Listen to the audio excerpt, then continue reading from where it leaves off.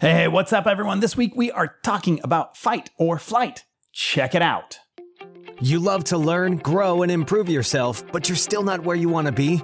The right mastermind can be the ultimate secret weapon when it comes to personal development, but trying to find the one that's built for you isn't always easy. Welcome to the Mastermind Effect, the one and only show that focuses on helping you cut through the noise, invest in yourself, and move past your natural limits. This is everything you need to know about masterminds, brought to you by your host, Brandon Straza. Hey, everybody, welcome back to the show where I believe the only way to unlock your potential is to tap into the experience of others. And today it's a solo show. You, me, and the mic. But first, real quick, are you the right coach looking to grow your community while getting rid of the distractions? If so, download the Success Finder app now on your mobile phone and message me, Brandon Straza, in the chat section. All right. On to the show. I think that we go into a fight or flight mode too often and don't know what to do. So what are the steps I've taken over the last year to start eliminating the question, or I would say distraction, of having to figure out what do I do next, as opposed to my mind, body, and champion's mindset just taking over? So fight or flight, we've heard of it, I hope, but what is fight or flight? So here, real quick, just looking at a definition online. What happens during a fight or flight response? In response to acute stress, the body's sympathetic nervous system is activated by the sudden release of hormones. The sympathetic nervous system then stimulates the adrenal glands, triggering the release of something, which includes adrenal and non-adrenal glands. All right, so catatonin or something like that on there. So here's the story behind why I'm talking about this. Over the last few weeks, we've been in Costa Rica for family, then business. Out of Costa Rica came being knocked out of a raft into a level 4 rapid. It's kind of painful, let me tell you. We're probably not having the conversation if I wasn't wearing a helmet at this point. And getting a shot in the rear from being bit by God knows what, and having my foot swell up 3 to 4 times while it's spewing out some really nasty stuff. It's got a hole in it.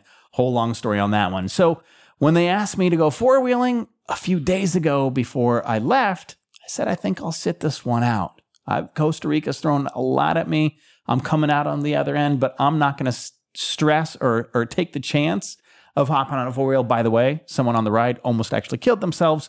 So it's probably a good thing that I wasn't there. All right. So back to the level 4 rapid. Our coach / captain that day went through all the measurements we needed to understand to be safe, work as a team, and have fun. Our roadmap to success, I'd call it. So what did he go over? Well, he first made sure all of our gear was on and why we were wearing the gear where we were.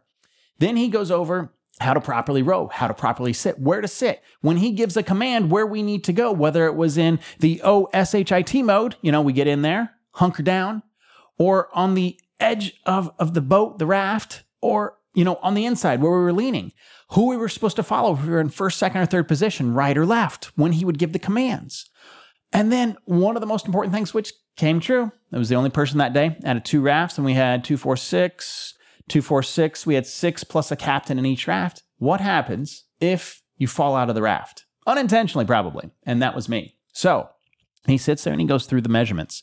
He sits there and says, listen, if you go in, the first thing that you want to think about and you don't want to panic. Well, that's really easy, if you're saying it and you've been doing this for a living. But that being the case, don't panic. He says, then you want to get flat like a burrito and roll and have your arms down. So at least if you're going, your feet are in front of you and they're kind of in a locked position. So if you do get pushed into another boulder, it's going to help push off of you so you don't just ram into it. You want to see if you can get your surroundings going, have your arms, and then if you're able to look up and keep yourself kind of in a flat burrito position to see if you are around the raft to grab on to the rope on the boat. From there, he starts giving instructions to the team that would be inside the raft and how they need to position themselves. And how you need to make sure that you're not fighting against them, because the worst thing that could happen is you bring someone else in the water with you. Again, fight or flight, like you're freaking out. So the people inside the boat are taught that if this person's flailing about and they're going to be a danger to everyone else on the boat, you leave them. And I get that. The survival of the many is more than the survival of the one. So I'm in the boat. We're at a level four spot. And I feel my leverage and where my 2 feet were jammed just weren't going to hold on. And all of a sudden the boat kind of V'd and then popped up. And all of a sudden it was like slow-mo. And everyone said it was like slow-mo. They're like, did you want to go in? I'm like, no, I didn't want to go in. And I just start slowly going back. And it really felt slow, but I had nothing to grab onto. And I was out. Now, at this point, we have video. We have picture proof of this. There was a photographer that was just happened to be taking pictures at this section. The first picture you see is my foot in the air. The next one, you kind of see me and a little bit more me, but all the faces in the boat. And I called my attorneys after this and I said, I'm kidding about this, but I should have. Everyone had a huge smile and huge grin. I'm like, wait a minute, who paid to have me, knocked out of this? No one knocked me out. That's the reality. They just couldn't believe that like I had gone out. But every picture, it was like, they had a different smile on their face. Now, they got me back in the raft. They followed the exact instruction as I had done. And everything took over because we listened to our captain. We listened to our leader. And that was the big difference that day. Now, I didn't flip out during it. It was afterwards when I started playing it through my mind that it actually worried me. But in the moment, I was able to come out on the other side. If I wasn't wearing a helmet, again, I'm not having this conversation with you right now because I have right now a huge hematoma, I think is the word, on the right side of my leg. And it just seems to be growing. And it's just the knot a week later is only getting worse. We already had the doctors look at it, make sure that nothing else was going on with it. But my head getting hit around, it wouldn't have been a pretty picture not wearing that helmet. All right. As I said before, here are the steps that I believe helped me. I had surrounded myself with the right people. I mean, just today, as I'm recording this, I had a conversation with a business partner, and they mentioned the changes that I had made over the last 3+ years and the impact that it's made. Me, of course, I'm just looking at the body of work over the last 3 to 5 months and say to them, that was all what I've done over the last 3+ years was just all really leading up to me at that point that I could take on what I do today. So what does that mean? As I said before, I surrounded myself with the right people and I got rid of the wrong people. I started leading by example and stopped asking for permission. I got world-renowned coaches that work with me and my companies. And if you've been listening, you know I'm not joking when I say world-renowned. These are the people. These are the cornermen. The people that work with Tiger Woods, Lance Armstrong, Sir Richard Branson, Elon Musk, Elton John, Bono, and so many more. I changed when I ate and how much water I took in and the amount of physical activity I did each day. I learned how to have direct conversations without bringing a charge to them.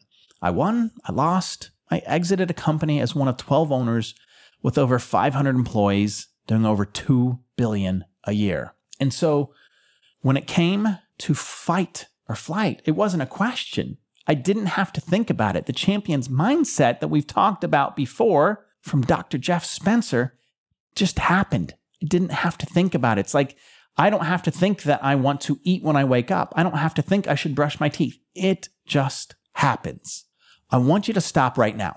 Hit pause, do something. But I want you to sit there and write out, what are you doing today that you weren't doing 5 months ago that is making you and those around you better? If the answer is nothing, this podcast and the Success Finder might not be for you. Now, if the answer is nothing, but today, yes, today, I'm going to make that change, then reach out to me and I'll get you that accountability person, that right group, the coach, the mastermind. You don't have to be a coach to reach out to me on the Success Finder, but the resources that are there to get you to where you want to go from your current location are available. Have an awesome week. And don't forget, download the Success Finder, reach out to me, and I look forward to the action that you're going to take. Thank you for listening to The Mastermind Effect, your secret weapon for personal development. If you enjoyed the show, please take a moment to share with a friend and leave a 5-star review on iTunes. And don't forget to subscribe through your favorite podcast host so you won't miss a single episode. You're one step closer to experiencing The Mastermind Effect.